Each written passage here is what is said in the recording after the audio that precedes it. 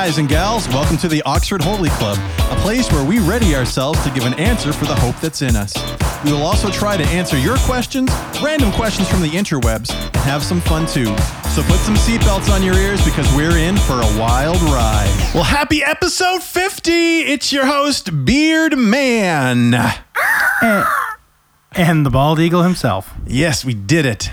Felt natural, felt smooth. Sure did. Smooth as a bald eagle's head. That's a weird connect. How are you tonight, Lucas?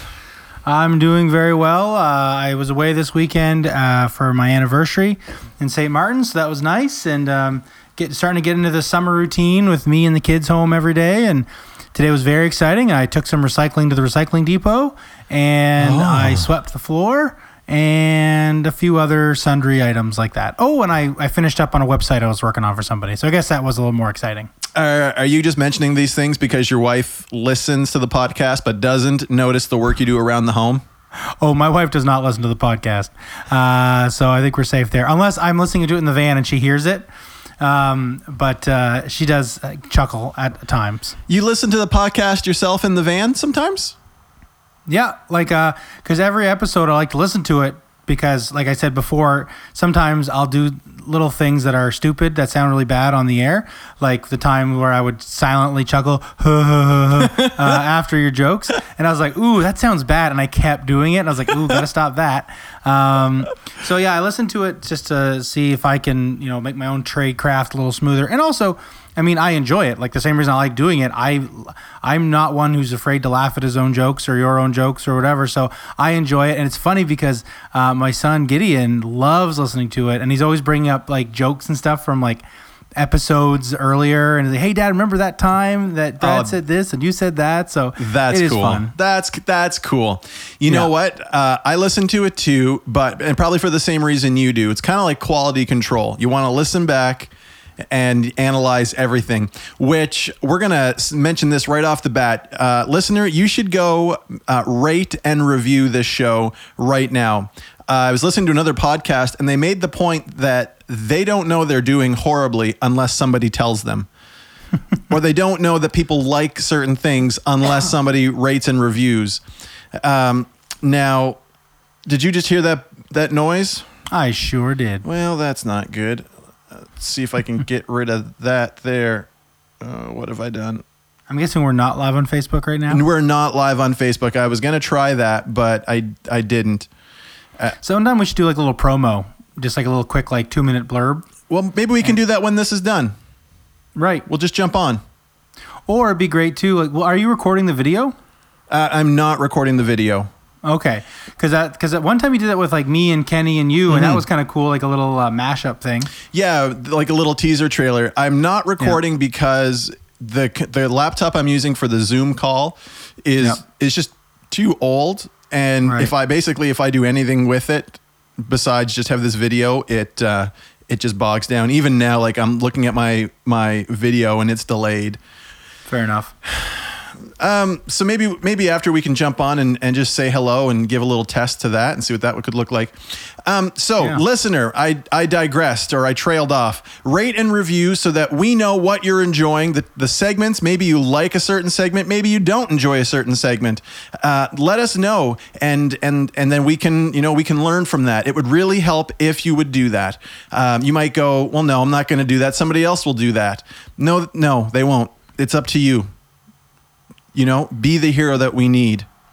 And that's probably the easiest way to do. Rating us on iTunes is very, very good. If you just have little critiques, rate us, give us a good rating, but then drop us an email, oxfordholyclub@gmail.com. Yeah. Would be a great way to do that too. And just touch base, or even Facebook or, Instagram, anything like that. Just reach out and make a comment, and we always love to hear from people. And if you can too, that in the link in the show description, you can also send us a 1-minute voice message. So if you're just on the go and you don't want to type, send us a message. We would love to listen to it, and we'd put it on the air.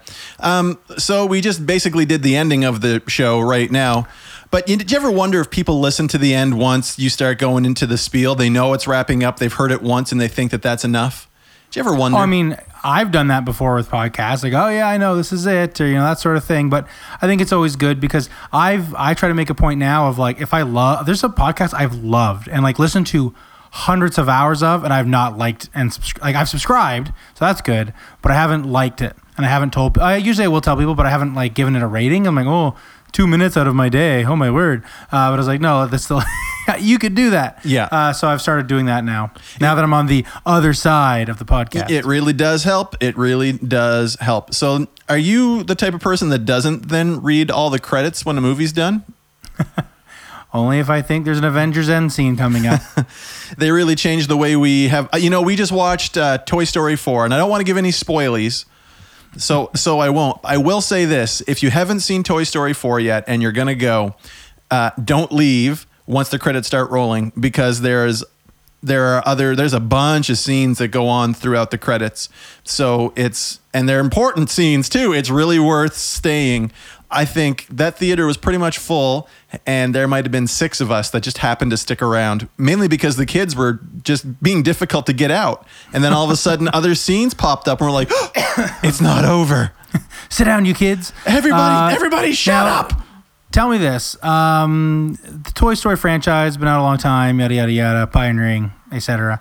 How would you rate each one, like out of 5 stars or 10 stars or whatever? Because I want to see where this one stacks up to the other ones, in your opinion. Wow. I've been a huge fan of Toy Story the entire way through, because when was the first Toy Story came out? Like I think the appropriate age to be watching it, if you know what I mean, like as a consumer, not as a parent. Right. I feel like it was 95 or 96. Like it was one of the early computer graphic ones, I feel like. One of the big ones anyway. Yeah. Let me see here. 1995 was when it came out. So I would have been 11 years old when that hit. And for me, so Toy Story 1 there's the nostalgia effect, or quotient, where it was the first one. I was a kid. So Toy Story 1 has a special place in my heart. Toy Story 2, I'm basically going to talk about them and then I'll rank them. So then, I have to say this. I think Toy Story as a franchise has avoided the pitfalls of other movie franchises that have sequels and then sequels and then sequels. That not just milking them. They're filming a Fast and Furious 9 right now. Well, one of the random Fast and Furiouses, like 7 or 8 or something, made like $1 billion. Like, of course they are, but I'm like, who's watching this 1 billion times? Like, I don't understand it. They don't even race cars anymore. It's not even about cars anymore. It's really not. It's just the name and the people. It's the name and the people, and it's a spy movie now, it seems like. Anyway. And they've got spin-offs that aren't even fast. Like, they have not just like sequels, they have like spin-offs now, which is crazy. Anyway, we're sounding very old. Speedy and ferocious. Anyway, so I think that Toy Story has done an excellent job of maintaining, even though it's been so long since the last Toy Story with 3. So you've got the whole arc with Andy through 1, 2, and 3, and it really seemed like 3 was the perfect send-off. The toys are happy; they're at a new place with a new owner. If you haven't seen Toy Story 3, I'm sorry, because you should have by now. And so then with them all coming back to Toy Story 4, I really wondered, what are they going to do with this? How, you've already pulled in like Toy Story 3 had that huge emotional ending. Do you remember that? Where they're all like heading towards a fire and they're holding hands and they've all consigned to death and they're going together. Yeah. Do you remember that? Like that tugs at my heartstrings. And so how do you top... As it was designed to. Go on. Well, of course. How do you top that? And yet, Toy Story 4 nailed it, in my opinion. I sat through the Avengers Endgame movie, basically waiting. I wanted to feel this moment where I just was like, I can't believe I'm seeing all this, and like this. And it was pretty much near the end before that happened for me. Great movie, really enjoyed, but I didn't feel like it captured me the way I hoped. Toy Story 4, on the other hand, while it doesn't have all that action, and all of that, as a animated cartoon movie, and a 35-year-old man with a bag of popcorn and a Coke, I was loving it. It had me from the whole way through. So you asked me to rate them, and I would rate them thusly: 1, 4, 3, 2. 1, 4. Wow. So the newest one is in second place for you. That's pretty high standards. And not because there's anything wrong, like 2's in the last place, but not because there's anything wrong with it. I just think 1 was the initial one that brought us into the story. 3 had that huge climax and emotional roller coaster. Yeah. And 2 was really good, but it was just another story in the Pantheon. Right. Sure. Yeah. So there. That's I guess that's how I'm rating them. Totally worth it if you get a chance to take your kids there, Lucas. Highly recommend. It's funny because movie franchises and stuff, you can tell how old you are by like the ones that you're really into. For me, one of the biggest franchises that I remember, like, I look back on it kind of nostalgic, even though I don't watch it anymore, but just like remember being so pumped for the next one to come out, was Lord of the Rings, because it was such a huge deal. Oh yeah, like, I have to wait a year, and then I remember when the last one was over, I was like kind of bummed. I was like, oh, I don't have some super big movie to look forward to next year. I mean, there was always other movies, but yeah, I think Lord of the Rings was kind of similar for me. But I remember you said you didn't even care about them until way after they were out, right? Yeah, wasn't even a little bit interested, and then I was at a youth camp. And I wasn't the director, and the director said it's a movie night, and they put on that, the first Lord of the Ring, and so I sat there and I had to watch this thing, and it was slow going. I was just like, oh my word, how much grass can we look at all together? It's funny because I like the first one. And in 2 and 3, they have the better action sequences, but they also have those boring sequences with the hobbits. So what I do, I have a little life hack, is I just skip all the scenes with the hobbits in them because I don't really care about Frodo and what's his face there, Samwise Gamgee. And I'm like skip. Oh, there's a battle. Skip. Another battle, and it makes Lord of the Rings like an hour-long watch, which is perfect. Hold on, are you trying to tell me that you skipped over the main protagonists that save the world and their journey, the Hobbit's tale? Yep. You skipped it. Yep. That's amazing. 100%. No, it's not in the theaters. I'm like, I'm leaving. I'll be back in half an hour or whatever. Someone come get me. I'm at the arcade. But especially with like the extended editions that are like 3.5 hours long. Yeah, there's only so much Elijah Wood's sinking into moral turpitude I really feel like watching. So I just stick with, the fun parts with the bows and the arrows and the dwarves and the elves. Okay. Cool. Yep. Lucas, no, none of this was in our notes, as we do. Oh, also, you mentioned it was your anniversary. Happy anniversary. Thank you. From all of us to you. Although it's funny because the morning of our anniversary, we both forgot it was our anniversary until about 11 o'clock. Shoot. Anyway, but yes. Now, by the time this airs, my anniversary will have come and gone, and I will either have succeeded or failed. And come back next week to find out. So let me hit you with a hypothetical. Sure. Item 1 on our agenda. So if you can spin a wheel, think Wheel of Fortune kind of wheel, and 3/4 of it give you the chance to learn any new skill at a world-class level that you want. Now, Brad walked away for a second, so he has no idea what the setup for this hypothetical was. Now, you won't be the best in the world, but you'll be in the top 100. But there's a 1/4% chance, a 1/4 chance, or a 25%. Let me read you the whole thing. Yeah, you didn't hear it. I'm sorry. It got muddled. I didn't turn my light on, and it was getting dark in here. So I'm like, okay, this is a long paragraph he's written. So I'm gonna go flip my light on real quick. And then when I came back and started listening and looking, there's a lot of percentages, and I got scared. Although I guess you could have read it. All right. Who wants to read in this podcast? Please. Now? Okay. So you can spin a giant wheel, think Wheel of Fortune, or Price is Right, any chance-based wheel you like. Now there's a 75% chance you're going to land on a thing that lets you gain any skill you want in the world instantly, and you'll become world-class level at this thing. You won't be the best in the world, but you'll be in the top 100 of whatever it is. Sure. Hockey or music or skating or I don't know, raising horses. But there is a 25% chance that if you land on this other thing, you're going to lose your 2 best current skills. Would you spin that wheel? And if so, what would you want to learn? Wow. Or the other question would be, well, you're going to lose your 2 best skills. So what do you think they are? Yeah, and it's not what you think they are; it's what they actually are. So you could think, "Oh, I'm going to lose this and this," and then all of a sudden you lose something else. Oh man.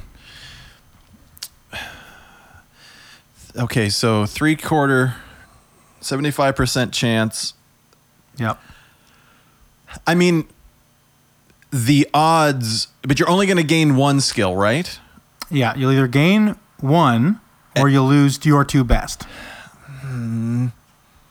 I mean, the odds are in your favor that you're going to win.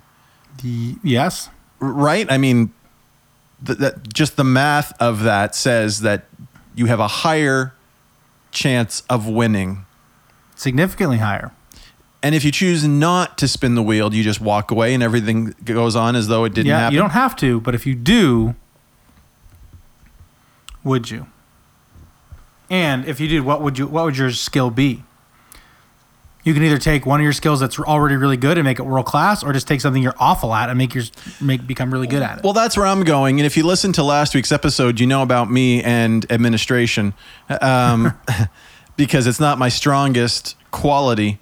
So if it was me, I would want to up my admin game. Up your admin game. Now, would you? Well, I mean, okay, so what?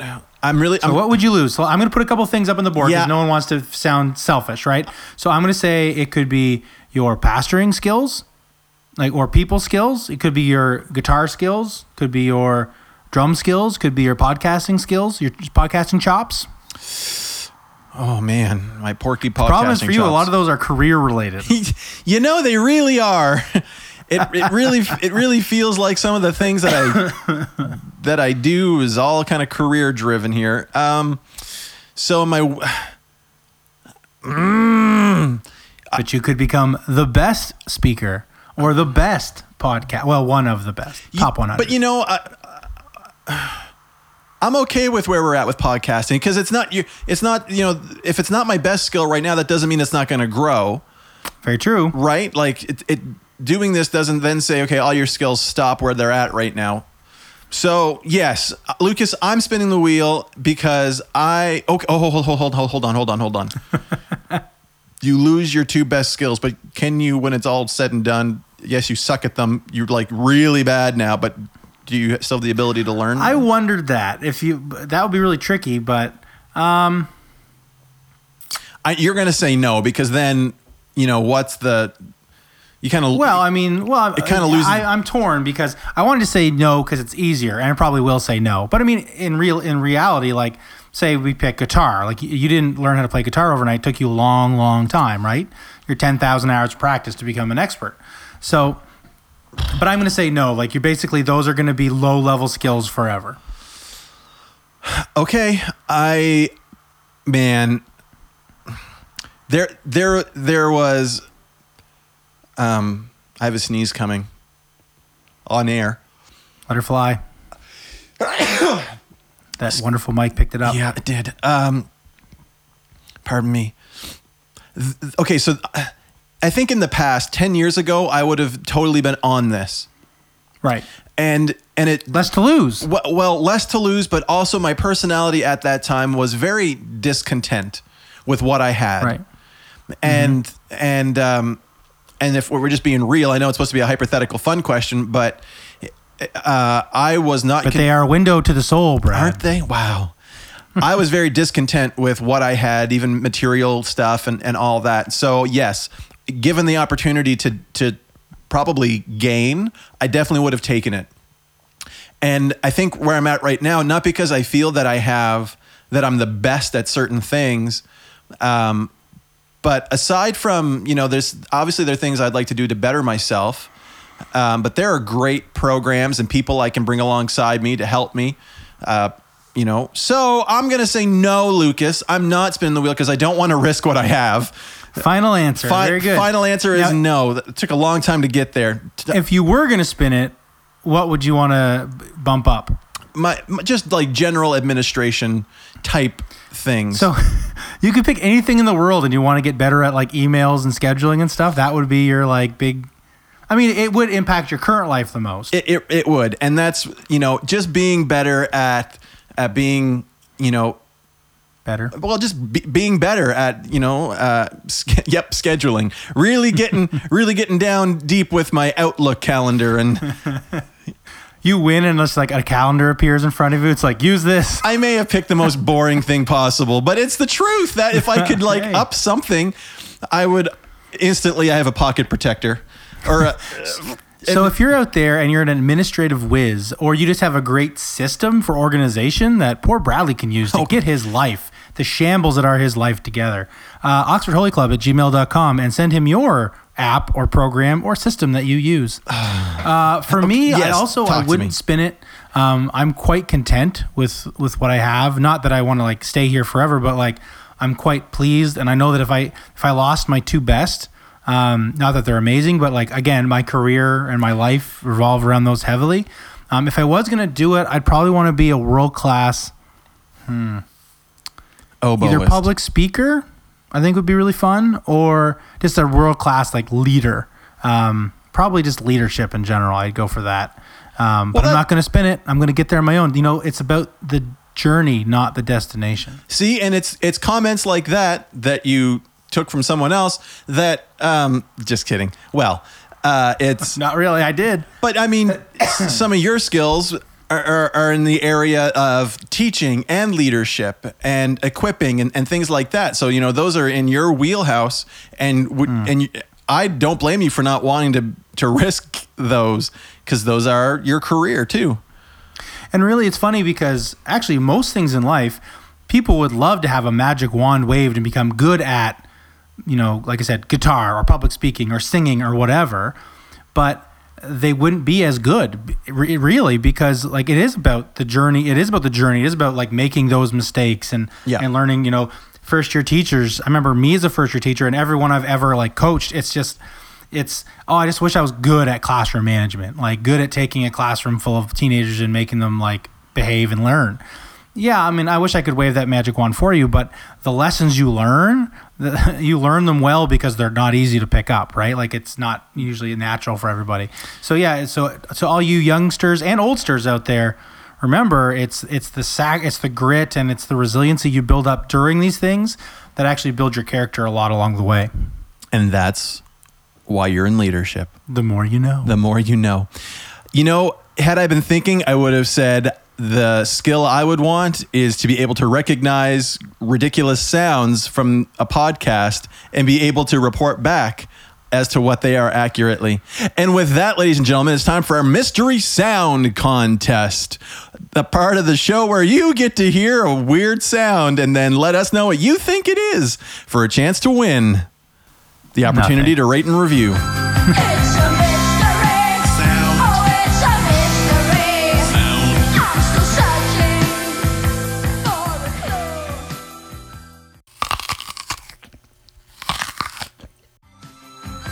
It's a mystery. Sound. Oh, it's a mystery. Sound. I'm still searching for a clue. Well, that sound came very fast, ladies and gentlemen. Hopefully you figured it out by now. While that was happening, Lucas and I discussed what your prize could be. Lucas, why don't you tell them what they could win?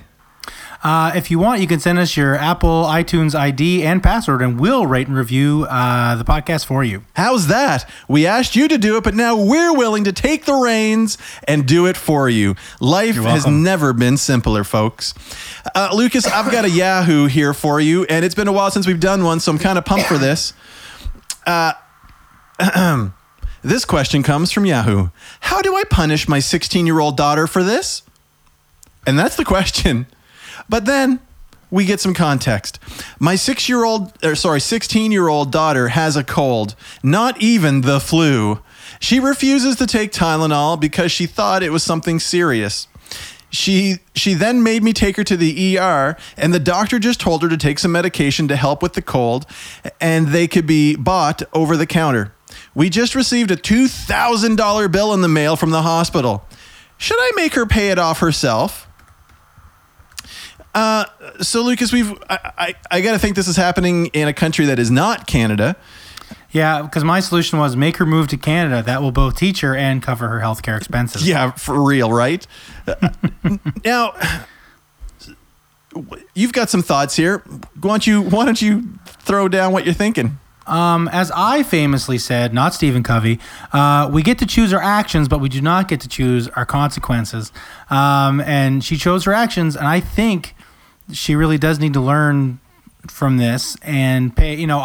Maybe not all of it, but like I think she should pay some of it because it was her thing, right? Like especially now, if she had gone in and they turned out it was like super cancer, then I guess there'd be a little egg on your face. But oh my word, man! It's not it. What? That took a real dark turn. I'm just saying, like it was just a cold. So yeah, she should learn to play it safe financially and not safe healthfully. I don't know. I'm taking it. I'm spiraling, Brad. You're Help me out. spiraling. Let me get you out of there. What kind of kid doesn't take medicine from a parent? Like, she refused to take Tylenol because she thought it was something serious. What kind of cold do you have to have that you go, this is not a cold? Tylenol will not work. And you refuse as a 16-year-old to take the medication and then made her mother drive her to the emergency room. Too sick for Tylenol, not sick enough to not be able to demand and force her mother to drive her. Yeah, I think it's good because one, she didn't listen to you, and which wasted the money, but also it just teaches her like in the real world these decisions cost things. Now it sucks that they live in a place that the like having to go to the ER costs $2,000 like that. I don't think that's really reasonable. But yeah, I think if that's the world she lives in, she needs to understand that these things take money. So maybe, try the 2 Tylenol and call me in the morning kind of thing. Right. But what about the mom that drove her there? Like, I mean, I don't have teenagers yet, but I work with teenagers. And like at some point the mother was just like, okay, I'll drive you. True. You know what I mean? Like the mom took her. She didn't stand her ground and go, you have a cold, be quiet. Or here, stick your face. As I have famously said, not another famous person, the behavior you allow is the behavior you will receive. Is this what this episode's going to be? I tell you. Stealing quotes from other people? Yeah. All right. Well, at least now we can set our expectations accordingly. But to me, yeah, like she took her, but I'm also picturing this. This is a 16-year-old girl who are kind of known for their ability to be dramatic. So I can see her like flopping over in the couch and being like, "Oh, I won't survive," and "Mom, you're gonna kill me, Mom," and pulling on those mom heartstrings, and moms are a sucker for. I love you, Mom. Love you, Mom. Lucas doesn't speak for me.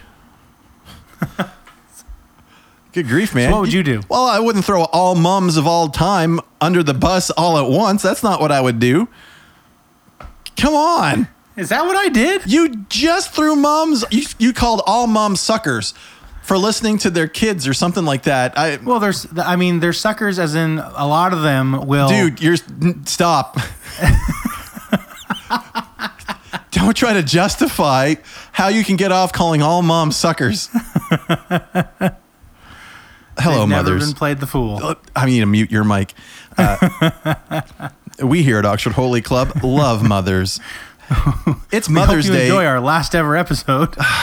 Would you go check on one of your kids? It's Mother's Day here in Oxford Holy Club all year long. We love you, Mom. Well, $2,000 bill for just seeing your doctor at an ER seems a bit much, which makes me wonder if this is an exaggeration. And so then I wonder how much of this is an exaggeration. And it's possible they have insurance and they saw what it actually was. And with their copay, it was like $50 or whatever.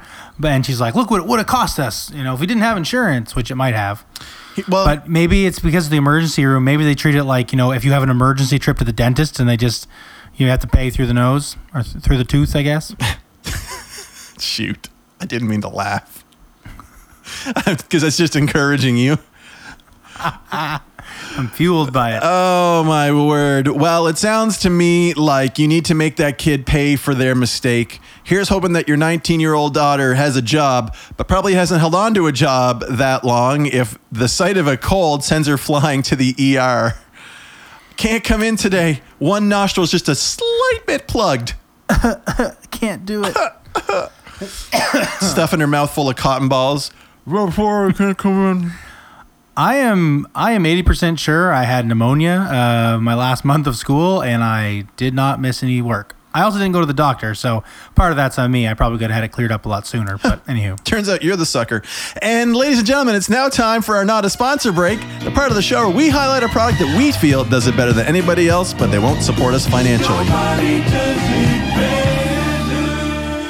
Well, the way technology has been moving, we can be one click away from being anywhere in the world. I can order tickets and be somewhere just by asking the speaker that's on my desk right now. And yet, in this increasingly technologically advanced age, we are becoming, as individuals, more isolated. Well, if you can't beat them, then join them from the comfort of your own living room with the Logitech C930E Business Webcam. Designed for businesses or individuals that don't like going outside, it has a 1080p webcam with a wide field of view and digital zoom. Now, let me tell you, folks, this is a webcam that means business. Experience video calls that are the next best thing to being there in person. Who wants to do that? Sophisticated technology in the Logitech C930E webcam delivers clear video and sound in virtually any environment, even low light conditions. Basements? With 1080p resolution, H.264 video compression, and a wide 90-degree field of view, C930E offers advanced webcam capabilities for superior video conferencing. I have used a bunch of different webcams, including onboard webcams on my laptops for video conferencing, and you know what? Nothing has done it as well as this Logitech camera, and in my opinion, nobody does it better at keeping me inside and connected to the world around me than the Logitech C930E camera. Not a sponsor. Well, ladies and gentlemen, we're going to move on to our questions Christians can't answer. These come from different websites out there on the internet where people list questions that are too difficult for us to answer, and as Christians, we just don't know. So we didn't do one last week because Lucas and I, frankly, were just trying to catch up. And we take these as though someone just came up to us and asked off the street with no prep. So here's the question. If God is all just, why does he punish/kill massive amounts of people throughout the Bible for the sins of the one? And this comes there's a ton of these questions that are all kind of together, and they're specifically talking about the Old Testament. If you remember, Lucas, your Bible history, there's an awful lot of killing in the Old Testament, and the Israelites going to war and God commanding them to go out and kill everyone, not just men, but men, women, children, livestock.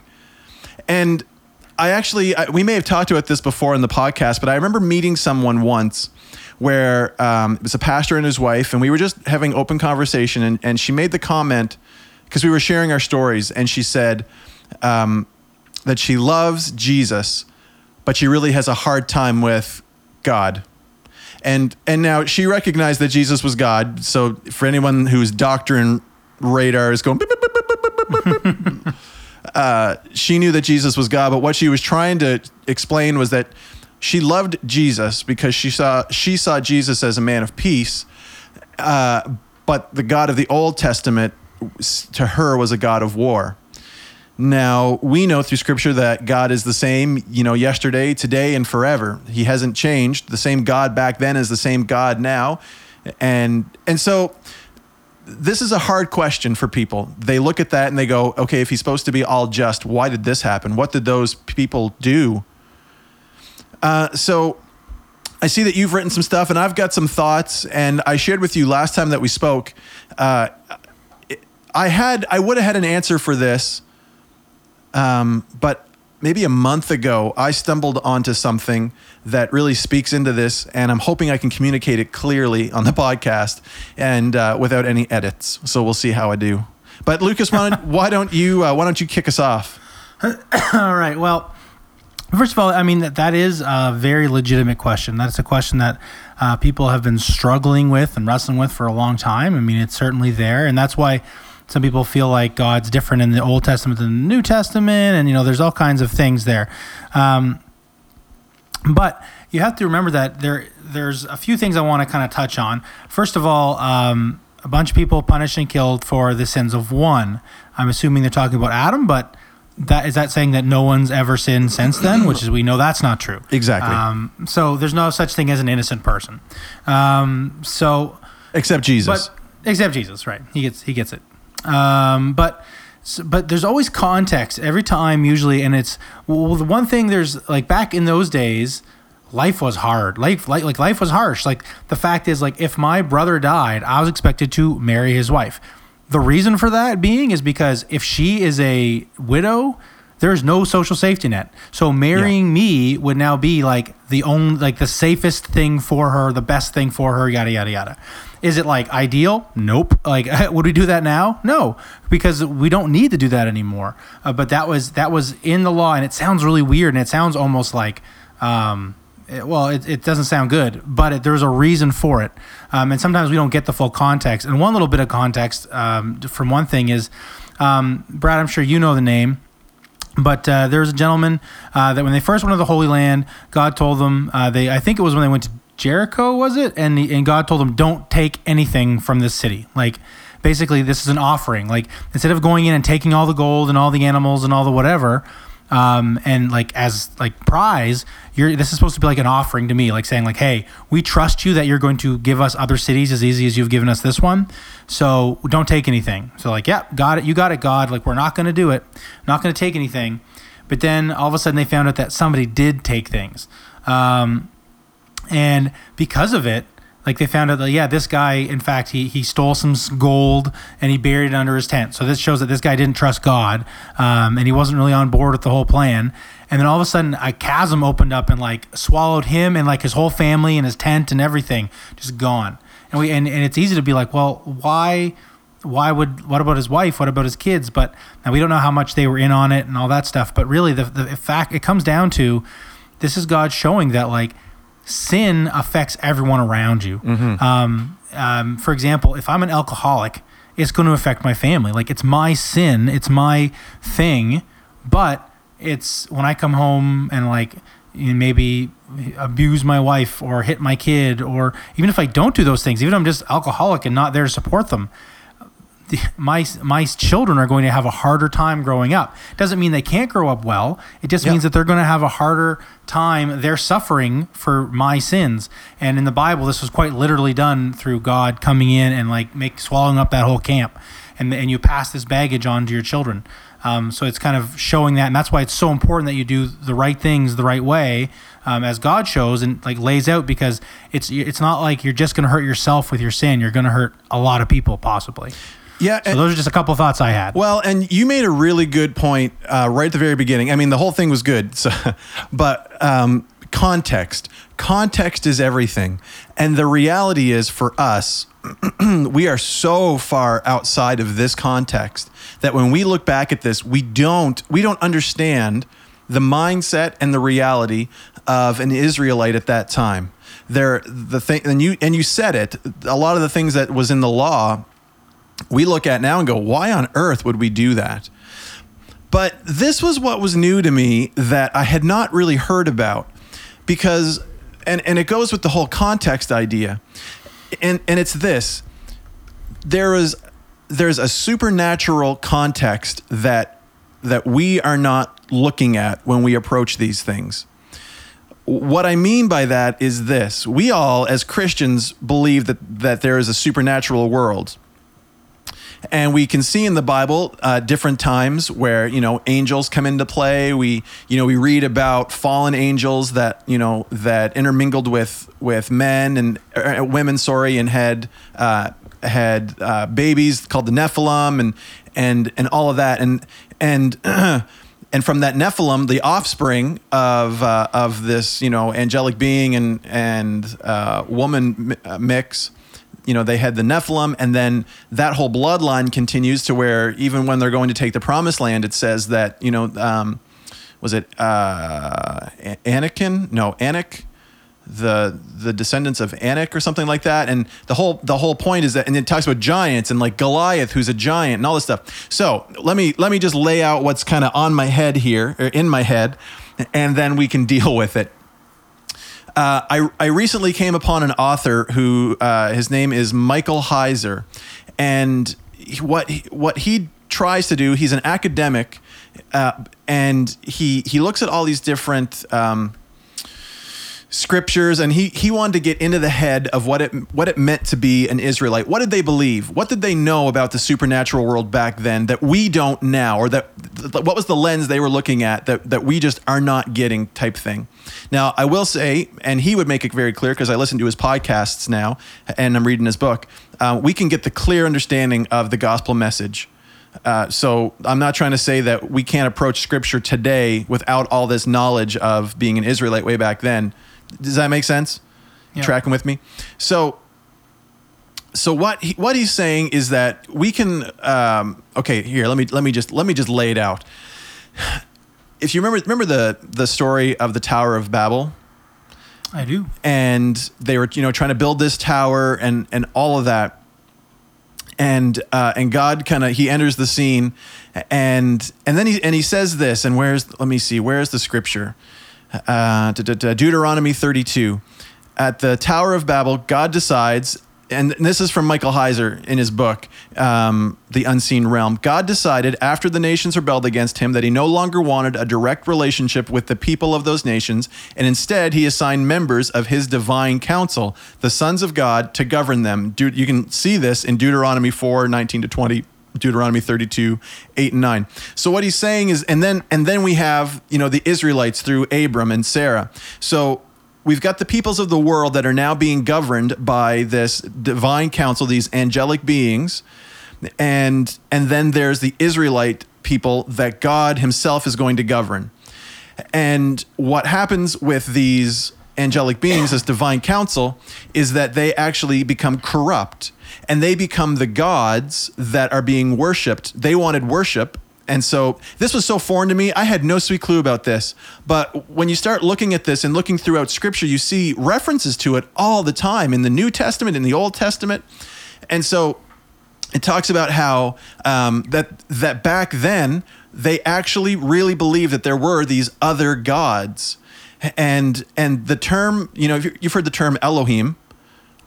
Well, Elohim is more, it's not so much a name of God as much as it is a place, like a supernatural being. So God is an Elohim, and these divine councils are Elohim, but only God is God.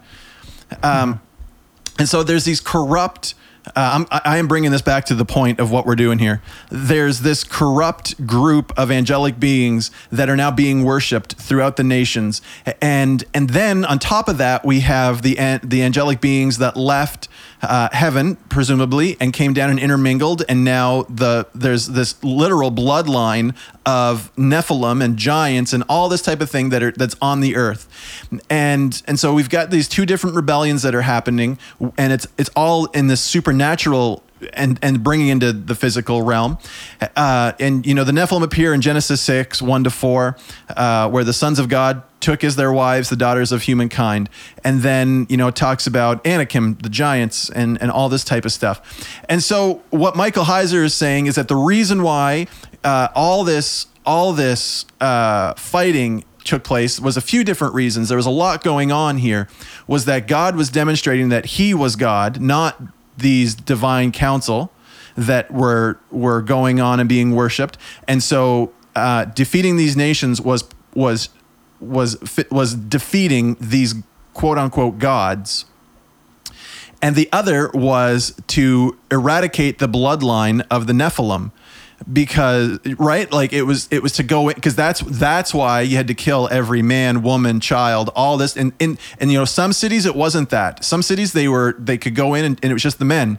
Other places, specifically when it was in relation to fighting the giants, which sounds like a fairy tale type thing, but that's if I understand what I'm reading, that's what we're seeing here, is that devote everything to destruction, everything goes, and so that's kind of how he explains that.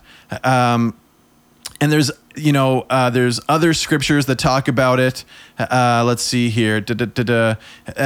Israel's leadership passed to Joshua, the Israelites would systematically hunt down the giant clans of, and it goes on like Hebron, Debir, Anab, Judah, and Israel. Only in Gaza and Gath and in Asheroth did some remain, and that was from Joshua 11:22. And then it says this, let's see here. The surviving giants would go on to haunt Israel for centuries though most Christians today only notice the ones that came from Gath and fought for the Philistines, Goliath. So what Michael Heiser, the point he's making here is that there's this supernatural battle that's taking place. And the reason that back then, like, these people had to be eradicated because they physically carried a bloodline that needed to go. For God's plan to be completed, it had to be eradicated. So, unfortunately, as you read the Old Testament, we find out that plan, because of Israel's disobedience, didn't come into fruition. And then we see how he brings Jesus onto the scene. Interestingly, and it's not really answering the question here, but one of the main points was he talks about Eden. Michael Heiser talks about Eden and how God created Eden to be this place where the sons of God and humans could meet. It talks about Lucifer was actually in the garden, right? Like, and so there was this perfect place, Eden, and how God wants to bring us back to that, where we come back to to Eden for humans and for the sons of God that are Elohim, and so we see that in Revelation, how he's going to create a new heaven and a new earth. So I'm finding it. I definitely don't have all the answers to this, but I'm finding it super interesting because it's a different lens to look through as I'm looking at scripture now, and as I'm reading this book, and he's pointing to different scriptures that talk about these different things. And so when I look at that question, it immediately brought me to this. Well, that's why these things had to happen, because there were fallen angelic beings that were being worshipped as gods, and there was a bloodline that was out there with these giants that had to be destroyed, and God had to be God and had to show that these other angelic beings were not God. So really interesting. I would highly recommend the book. I'm still working my way through it, but I did probably a really poor job at going through that. But what are your thoughts? It's interesting. Like, it's something I haven't heard of before. And it's always important. Like I said, we're so far removed, and we're in such a comfortable culture and a sanitized culture that, like, we're never that close to, like, it feels like, evil people are like dealt with by the police and stuff like that, that we don't have to deal with it. We don't have to put up with the ugly. But Israel did. Like, some of these countries they were going into sacrificed children, right? Right. Like, that kind of evil demands judgment. And I remember I was at a conference recently with a speaker named Mark Clark, who wrote a book called The Problem of God. And he said that, and it's basically, what are the problems people have with God? And one of it is this, like, they see him as like wrathful and judgmental and stuff, especially in the Old Testament. And he says, listen, God's a God of justice, and people cry out for justice, and some people need this. Like, this is what they deserve. Mm-hmm. And he goes, we don't like, that makes us kind of squirmy because we don't have to deal with it ourselves normally. But back in these days, like, there were no jails. Like, you couldn't just like jail them and, to the end of their days. It's like, no, if you either kill them or you let them go. Like, those are the choices you have. So it's hard to talk about in our current situation, but people love judging the past by the present standards, but that's not really fair.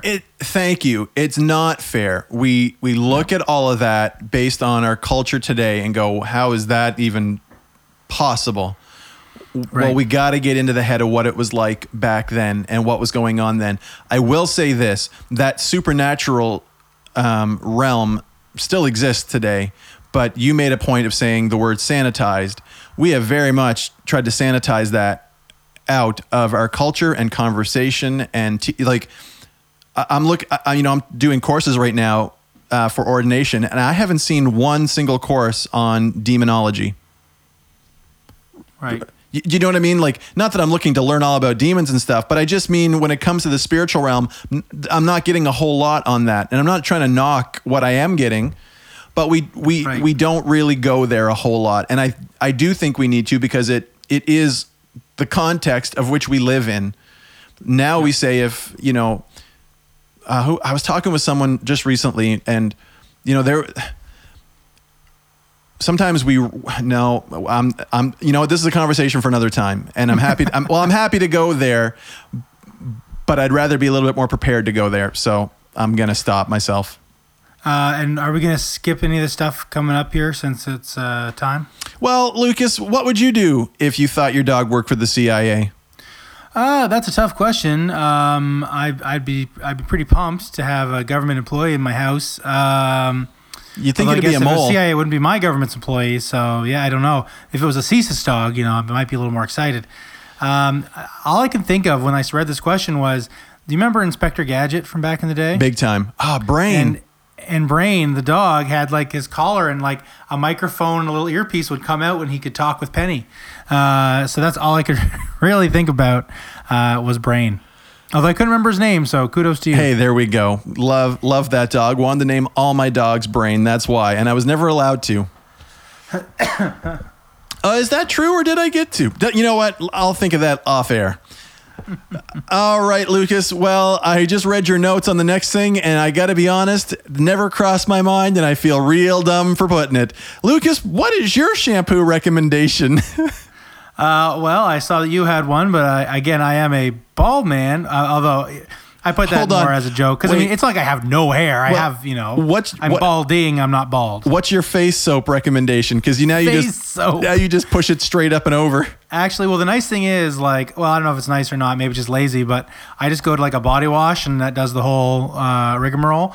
Actually, currently right now, I'm using this stuff I bought when I was in Brazil, and it's got like coffee essence in it somehow. Oh my word! It smells really good, and I like to think it gives me a little extra boost in the morning. Well, yeah, and does it? I don't know. Probably not. It's funny. A friend sent me a picture of Old Spice, not a sponsor, body wash, and it's called Guitar Solo. And it's got a picture of this guy playing a guitar, you know, legs akimbo, but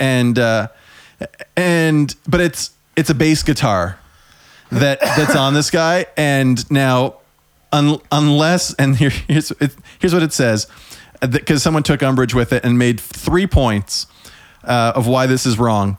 There are a few issues that are worth mentioning about your new Guitar Solo body wash. 1, that is a bass, not a guitar. Big difference. 2, rarely, if ever, does a bassist play a solo unless his dad owns the PA and van and he has a pushy showbiz mum. Again, we love mums. And then 3, not once in recorded history has anyone ever uttered the phrase, "Gosh, I'd really like to smell more like a bass player."